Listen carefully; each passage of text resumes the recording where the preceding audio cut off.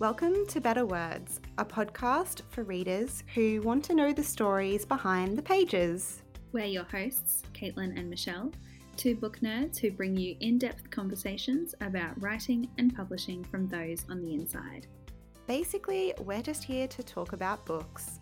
We're so glad you're joining us.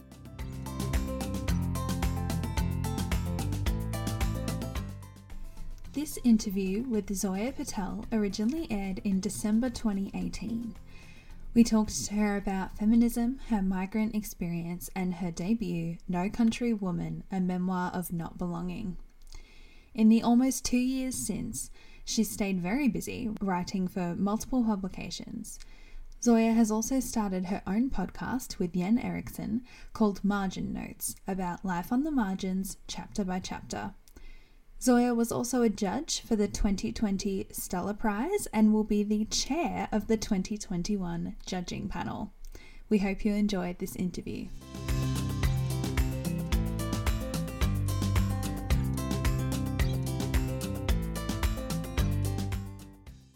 Joining us this week is a writer and editor who has recently released a memoir exploring race, religion, and feminism. She's also the founding editor of Feminazi and based in Canberra. Welcome to Better Words, Zoya Patel. Thank you guys so much for having me. Thank you so much for joining us. Let's just get straight into it. And for people who aren't familiar with No Country Woman, why did you want to write this book? Sure, that is a good question, and it's one that I've had a lot of opportunities to think about while I've been kind of doing the book promotion tour, because I realized pretty soon after I'd finished the book that it wasn't even like I was driven by a particular goal. It was almost like I had to write this book. Like every time I went to try and write about something else or another topic that interested me or even fiction, I just kept coming back to these issues around identity and race and feminism. And I got to the point where I realized that part of what I needed to explore to be able to free myself up to write about those other topics that I wanted to was this continual push-pull that I have with my Australian identity and my Fijian Indian identity. And I think what's often missed about that, definitely in other kind of sources of media that I've consumed, is the gap that exists not just between mainstream Australia and migrant cultures, but also within migrant cultures. And that's really what I try and get out through No Country Woman. So I guess I wanted to write a book that helped me figure a lot of that out. And I think that's quite evident in the way that I write. But I also wanted to have something available for people like me who might not see themselves represented in the more traditional narrative of immigration that we have in popular culture, but at the same time might still feel a bit lost and at sea about their identity the way that I always have. I think that sums it up perfectly. Yeah, it really does. It's such a deep and really personal reflection. For me, it felt like, I was just sitting down having a chat with you, really. It was really wonderful, and I felt like I really knew you, even though obviously until now we've never spoken. And a lot of that involves, your family and your culture, because while it's your story, obviously your family is just as much a part of that. And talking about your sisters and their seemingly stronger connection to their heritage and how you felt different and stuff. How have your family reacted to that? How did they feel? What did they say when they read the book? Yeah, it was quite challenging writing the book, knowing that they would be reading it and being really aware of the fact that a lot of the ways that I feel about our experiences in Australia and our experiences balancing our cultural and religious influences are really different from the way that everyone else in my family might feel about them. So before I even started writing the book, when I knew that there was a chance that I'd want to write about these kinds of topics, I kind of flagged it with my parents, and they reacted in different ways. My dad is always like, just try anything, it's worth it, we'll figure it all out. My mum was a little bit more concerned about what that would actually look like. And as I write in the book, it's actually very unusual to share this much of our personal lives in our culture. You just don't talk about this stuff. So I think more than being concerned about anything that I would write, it's just an alien concept to even have our personal lives shared in a public forum at all for us. So I had to kind of unpack that a bit much earlier on in the process. And then I actually just went ahead and wrote the book, and I didn't even let them see it or read it until it was bound as an actual book, which most people think is like a really risky decision to take. And in retrospect, it probably was. But at the time, it just felt like the most natural thing to me was to write it in my own words and get across everything that I felt, and then let them read it so that they knew that it's not trying to represent their experiences. It's very much my interpretation of our shared lives. So when I did finally give it to my parents, first they bickered over who would get to read it first. And then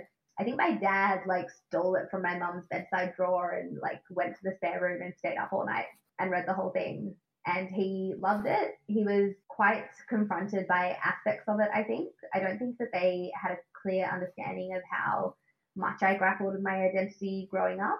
Like they knew that there were things that didn't always work for me, but I don't think they understood how integral that struggle was to my experiences as a teenager. So he really enjoyed it, but yeah, definitely found that he learned a lot from it in that sense. And my mum was the same. I think for her, it also brings together a lot of our shared experiences and kind of celebrates that, which she probably wasn't expecting. And in that way, it was quite an emotional read for everyone in my family. My siblings were much the same.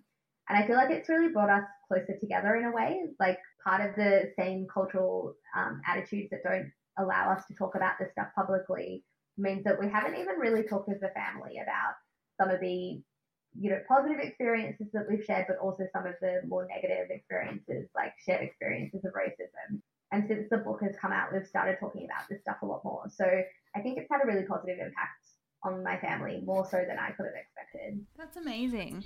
And I think it's really interesting the way you described that you wrote it yourself and it's your experience and it's your point of view, because what you do often hear about, memoirs and nonfiction and things like that is that people will check with this friend or their sister or their mum reads it first and like their mum says, oh no, take that out, or, all these different things, when really it is your point of view. So how can your parents or your siblings or anyone else in your family really contribute to that? Yeah, and I think it's also fundamentally about how you define memoir.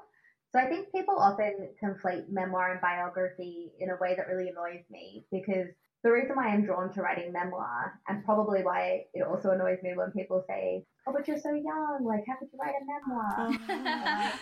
I'm like, my age doesn't matter, because memoir isn't a life story. It isn't about all of my experiences and the wisdom that I've gleaned from them. Memoir should be about using personal experience to explore and extrapolate out into a broader cultural or social issue. And I think that's why it's powerful, is because often we need personal experience and we need to kind of make something more localized and create a better perspective on it, so that people can be opened up to experiences that they might not otherwise have, and therefore look at things that they wouldn't otherwise feel any kind of connection to. So the reason why I wanted the book to be so clearly my experiences was because I don't think you can talk about race and identity and have my experiences in any way relate to my family's experiences, really. Because a lot of my book is saying we're actually individuals and we can't be grouped together by the fact that we're Fijian, Indian, Australian. And I think it's actually really fascinating how different my siblings are from me, even though we've grown up with the exact same kind of circumstances, because to me that shows the diversity that exists within diverse groups. And it's a diversity that we don't often allow. So it's really easy for people to want my story to be representative of more stories like mine, because we usually only create space for like one or two diverse voices in the mainstream. And I don't want that to be the case. I want it to be really clear that this is just my story, and that we should be making space for, hundreds of other migrants, whether they're the same generation or not, to talk about their experiences, which might be really different. I think that's wonderful. And like some of my favorite parts of the book were when you talked about Yasmin and her approach to her religion as opposed to yours, and the fact that there is that idea that there should be like a homogenized voice of Muslim women rather than each individual opinion. Yeah, I think the Yasmin thing is something that I struggled with when I was choosing to put that in the book, because even while I'm critiquing this idea that we're not allowed to have differences of opinion within minority groups and still respect each other and support each other generally. I was still worried that people would misconstrue the way that I was trying to construct that argument as somehow being an attack against Yasmin, and I don't feel that at all. Like, I think it's amazing that she has had such a positive experience with Islam, that she feels so strongly in her faith, that she feels able to practice it and still inhabit her Australian identity in a way that, you know, I really couldn't. And I think that that's the difficult thing that I found about it, is that I really don't feel like there is space for the two stories to exist at the same time, at least not in the way that we create space in Australia right now. And that's not to say that, you know, Yasmin's experience isn't valid and interesting and shouldn't be heard, but it's saying that we then say, okay, well, that's all the spots that we had for Muslim women to speak. Like, tick, we've got Yasmin, I guess that's it then. And it's something that comes up again and again. Like, when Maxine Beneva Clark's amazing book, The Hate Race, came out a couple of years ago, I had a few different friends of mine who were people of color, who were also writers, who said something along the lines of, oh my gosh, Maxine wrote my book. And I was like, well, no, she didn't. She wrote her book. And there's nothing to say that just because there's been one book written about race and identity in Australia, that there can't be more. Like, we literally allow dozens of old white men to write about the war. I think we can have like more than one brown person talking about being Australian. I don't know why we don't allow that multitude to exist when it so clearly does. Oh, I know. That's such a good point. And I mean, it just kind of comes back to what you said before. Like, everyone's experience is different, which means that everyone has their own individual story. So no, she didn't steal the stories, and neither did you, because your experience is different than everyone else's. And like, if your sisters wrote a book, it would be completely different. Yeah. And you grew up in the same family, which, like you said, is amazing. And it goes to show how it doesn't... Oh, there was this wonderful bit in your book, and I was reading it in bed and I didn't like write it down on my phone, but where you were talking about how everyone is so diverse and it really doesn't matter what your background is, because every person's different. And I wish I could think of the wording now, because it was just, I read it and I was like, oh yes, it's such a brilliant way to put it. Oh, thank you. I don't even remember that bit. Talking about the book where I'm like, I did write that, didn't I? And it's interesting because so much of the book is talking about, like, you can kind of see me grappling with a lot of these issues on the page as I kind of work it out. I was actually having coffee with a friend today who was saying, do you worry that your opinion will change? And I was like, my opinion has already changed. There are definitely things where I'm like, you know, I still think that's true, but I guess I think about it a bit differently now, or maybe like one day I'll feel differently about that thing. And I think that's actually kind of exciting. I love that these, you know, processes and these concepts don't have to be fixed in time. And I'm actually quite enjoying unpicking it, even though now it's all like in print.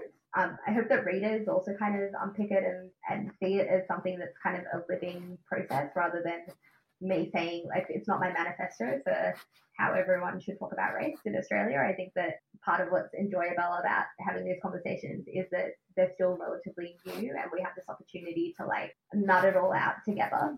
Actually, Veronica Roth said something similar at Brisbane Writers Festival about there are definitely things she would change in Divergent, but that's what she wrote at the time, and that's kind of a marker, I guess, of who she was at 20.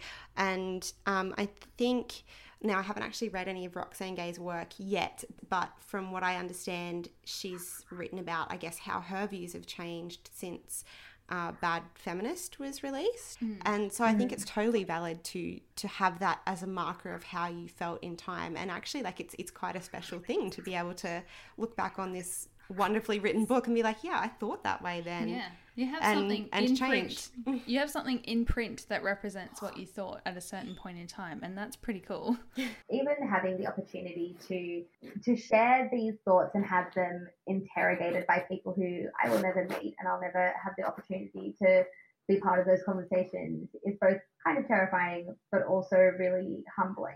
And I think what I love about where we are right now with publishing in Australia, but also I think internationally, is we're allowing books to have that sort of lifespan. I think we're really starting to blur the lines between what we think of as kind of like higher literature and, you know, more fast moving commercial work, and we're letting things have a life beyond the page where we can keep interrogating these ideas and they might change in time, so that when you do read Bad Feminist, you don't have to read it in isolation. You can read Bad Feminist and you can read what Roxane Gay has now said about Bad Feminist, years later, and you can, watch the television interviews and you can read the reviews and you can listen to the podcast, and that's kind of amazing. I can't think of a better time to be publishing work.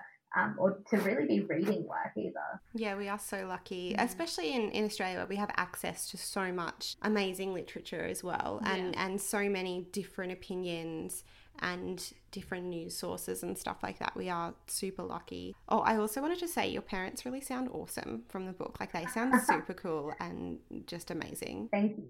I actually, there was a period of time when, I can't remember if it was after the book had come out and during the publicity, or I know that was also a period of time when I first started spending time with my agent, Grace from Curtis Brown. We were kind of driving around Melbourne meeting publishers, and my dad kept coming up in conversation. And, by this point, she'd read a couple of the essays that I was thinking of for the book, and also a novel that I'd written beforehand that touches on a lot of the same themes. And so all these stories about my dad kept coming up, and she kept asking about him. And I got to the point where I had to be like, Grace, you cannot sign my father. Like, my father cannot have the same agent as me. Like, I know he sounds fascinating, and I promise you he would write a book if someone offered him the chance to, but, like, please don't do that. That would be great. No, I'm all for that. I want your dad to write a book. That's so Because they came to my launch in Canberra, and my family hasn't actually seen me do any of the public speaking that I do quite regularly, or kind of see me in that space before. And I think they were, like, shocked by how many people were there. And I'd reserved them, like, seats up the front, and my two sisters were there. My brother lives in Melbourne, so he couldn't make it, but he came to a Melbourne one. And my dad, like, loves that kind of stuff, and my sisters are pretty comfortable. My mum can be a bit socially anxious, so I was quite worried about her. But there was this great moment where someone in the audience asked a question about whether I had to be brave to write about these topics. And I just said something like, no, I don't think so. I think the people who had to be brave were my parents. My parents had to be really brave to come to a new country with 4 children, to leave behind everything that they know, because they're compelled to, because they know that they can't access the same opportunities and the same circumstances in the country where they feel the most at home. And I'm kind of off on this, like, totally on my high horse, being like, my parents deserve a medal. And I glanced over, my mum's like crying, and I was like, that is all I wanted, was to make my mum cry happy tears. Like, I was like, goal achieved. But ever I wanted to talk to them, and I couldn't think of anything worse for my mother. I just don't think that she would enjoy that at all. My dad, on the other hand, was like, handing out business cards. Like, totally happy to talk to anyone. I did have some people after the launch say to me, like, was your dad okay? He just looks like really serious. And I had to be like, look, he has resting, disappointed father face. Like, his face just automatically goes into, like, disappointed Indian father. Like, but that's not what he is thinking. It's really funny getting older, and I think this is universal, where you go from finding your parents, like, deeply embarrassing to realizing who they are as people and starting to have, like, a real affection for them in a way that's, like, more peer-to-peer and less about parent-child. I'm actually really enjoying that at the moment. And I do think my book has helped with that, because we have gone through a lot in terms of managing the ways in which I've definitely stepped away from our kind of cultural expectations, and that hasn't always been an easy path. But I feel like the book, now that they've had an opportunity to see where I've been coming from, and a lot of the thought processes and the influences that have gone into the decisions that I've made, it's almost like they feel like they can be proud of me now, without having to fear what I might actually think, or without having to feel defensive about the choices that I've made, as if they reflect on, my family. I think in that way, the book has actually been this really wonderful tool for us to come together a bit more.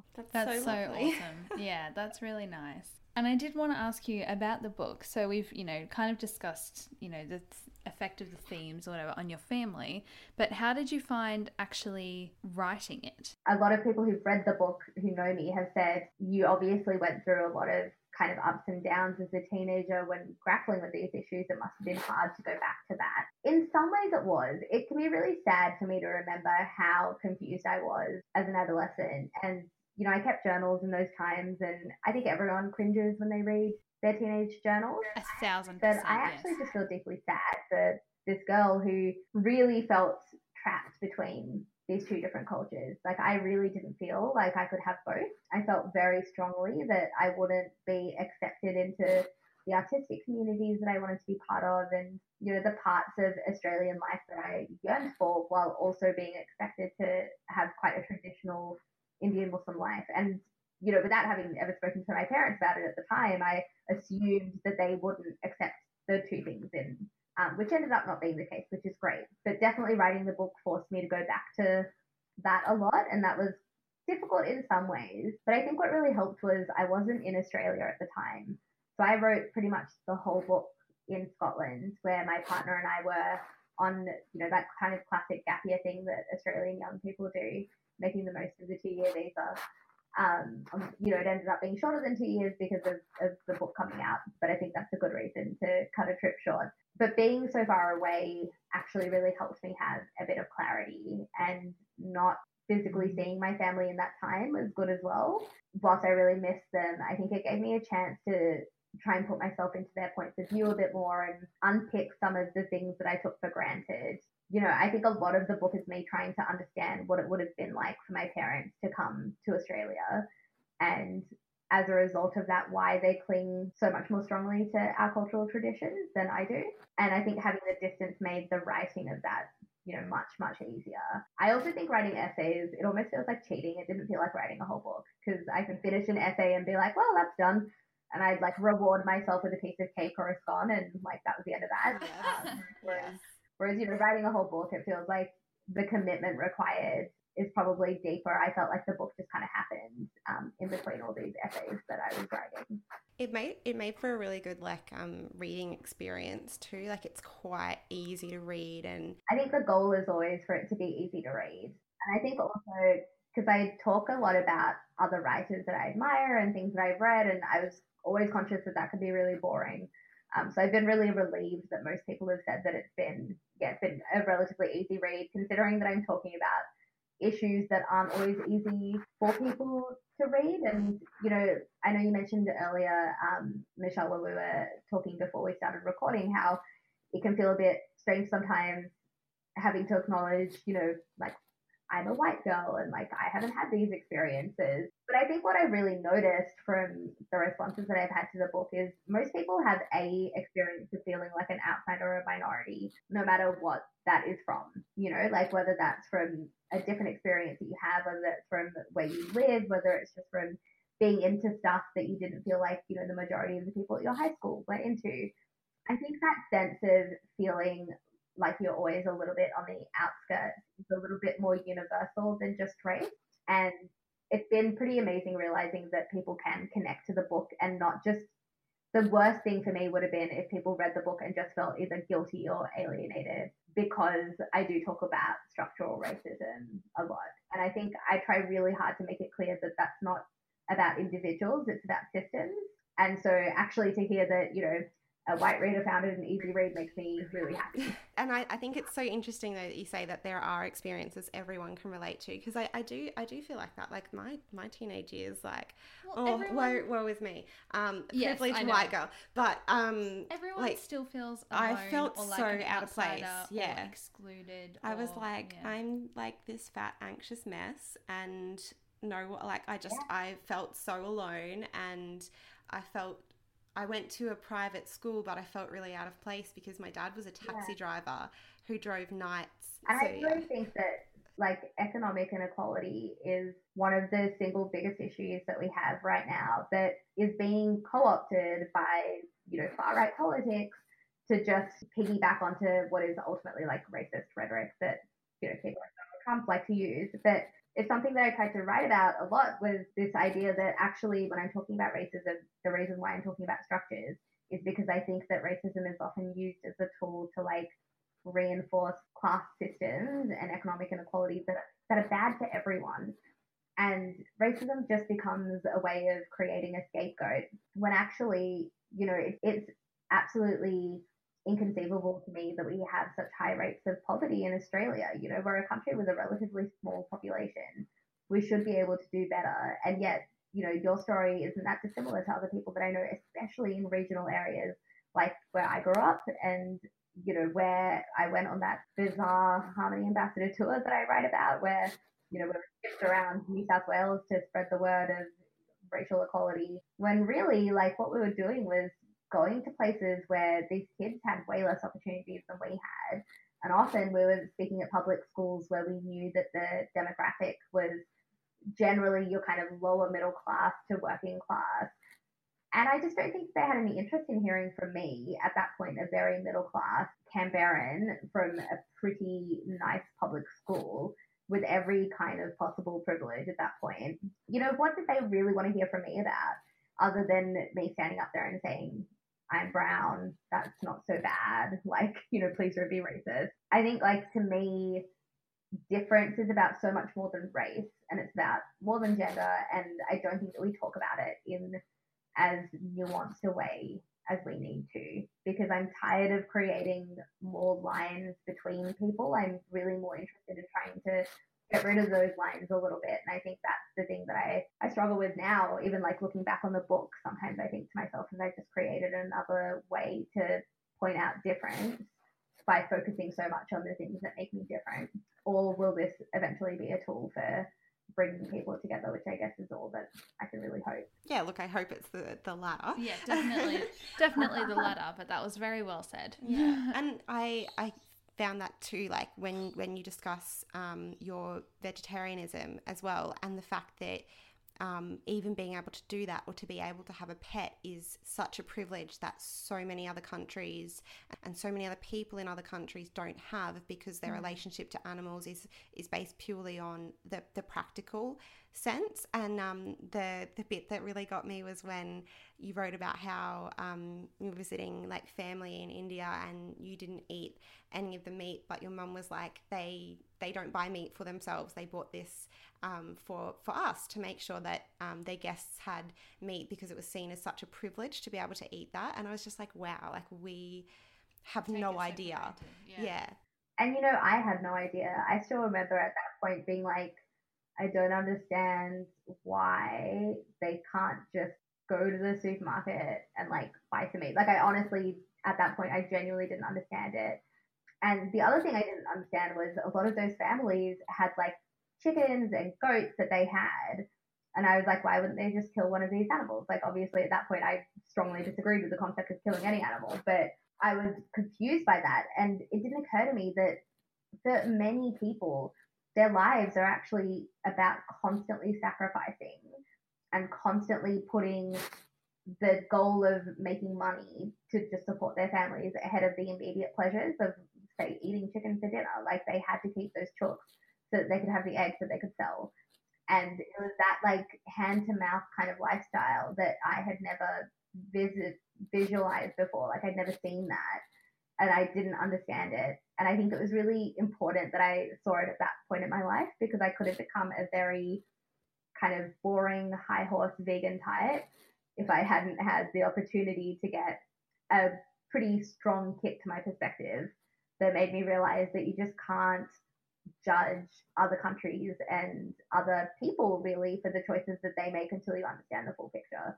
Because it was really easy for me. It's even easy for me now to be a vegetarian because I can afford all of the overpriced soy products, whereas realistically, like, of course, homeless people eat a high rate of McDonald's, because what are they meant to afford? What can you buy these days for like less than $5 that you can actually eat and consume? And I think that to me, coming back to that constant intersectional approach is really important. And it's something that I do a lot, which is trying to look at everything through the lens of not just race and not just gender, but also inequality in all of the different ways that exists. Yeah, I think intersectionality is really the magic word there, isn't it? We have a real cultural trope in Australia of making everything highly individualized. So, we're always talking about people like pulling themselves up by the bootstraps, and anyone can make something of themselves, and it's the hard workers who get ahead, and blah blah blah.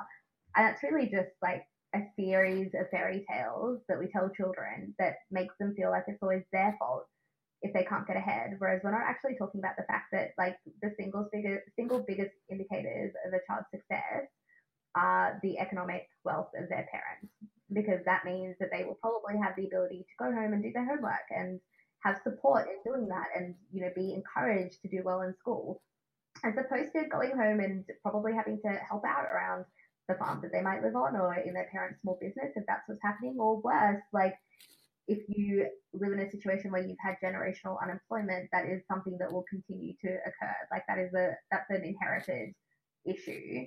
And it's not something that is a result of laziness. It's not something that's a result of just an unwillingness to work. It's systemic. And I just think that economic inequality is still the biggest issue that we have in Australia. We just don't talk about it enough. And I've always been really driven by feminism, and I'm really driven by multiculturalism, but more and more these days I find myself kind of obsessing about economic inequality and just how like, where do you even start? I genuinely don't know, but I would really like someone to come up with those answers. I feel like I want to solve everything now, but we're not going to solve it. Your book is not about economic inequality entirely. It is a really, really wonderful, as the subhead kind of says, like race, religion, and feminism. It was really wonderful, but I like that we went off on this little tangent because it was really interesting. Sorry for my rant, I couldn't help myself. No, this is the whole podcast. This is what our podcast is like, and this is what our conversations in general are like. So I'm interested to talk about the power of language as well, because I know you talk about that in the book. As a writer, someone who can so eloquently express themselves with words in English, how do you feel like it must be, I guess it is quite a privilege that we are able to use language the way that we do to, further these things like social inequality and like racism and homophobia and stuff like that. Like, we do have a lot of power in words. Yeah, I think it is pretty amazing. I feel really grateful that I came to Australia when I did. So I was 3 when we moved here. And I think that was fantastic because it made it a really easy path for me in terms of picking up English and feeling really confident in it. And whilst on some levels it really annoys me that there's such a supremacy of English globally as the key language that everyone needs to be able to speak. On one hand, I understand why that's useful, but it also kind of bothers me because I think it often creates a bit of a power dichotomy between people who can speak English really confidently as their native language and people who can't. Whilst, acknowledging that as something that's problematic, I am really grateful that I'm really confident in English because it opens up so many doors. And I write in the book about how my Australian accent is in many ways my greatest armor against racism. When people hear me speak, they feel a lot more comfortable that I will be the kind of person that they're generally willing to engage with, which is your average Australian. If I speak like this, then I probably have had similar experiences to them. And so therefore they don't have to worry about how foreign I look. And which is so having wrong. to live with that. Yeah, that's totally. It's not it's great. It's a weird thing to be grateful for. But I do feel grateful for it, even while being, a little bit pissed off by it. I think that using language is 100% a gift. And I think the power of language has been demonstrated. I mean, I can hear it in your voices when you talk about the books that you love. I've certainly had that experience. The things that have had the biggest influences on me and the biggest impacts have 100% been books that I've read. And I think there's something about that is so magical and addictive. It feels like even if no one was reading my work, I couldn't not write for that reason, because there's just so much potential in it. And I'm one of those people who will obnoxiously recommend like 100 books to anyone who allows me the opportunity. Again, literally what our whole sitting in my podcast study is right about. now, staring at like literally hundreds of books. Some of the most amazing conversations I've had, and some of the best connections I've had with people have come from a shared love of a certain book. Thank you. Where can people find you online and follow? Yeah, I am on all of the social medias under Zoya J. Patel. And I do have a website that I try and keep updated with events and things like that, which is just www.zoya-patel.com. Fantastic. Thank you so much for joining us, Zoya. It's been lovely to have you. Thank you. Thank you guys so much for having me. It's been an awesome chat. Yay. Thank you for listening to Better Words. You can chat to us on Instagram @BetterWordsPod. And follow me, Michelle, at Unfinished Bookshelf. and me, Caitlin, at Just a Bookish Babe. If you liked this episode, please share it with a book-loving friend and leave a rating or review.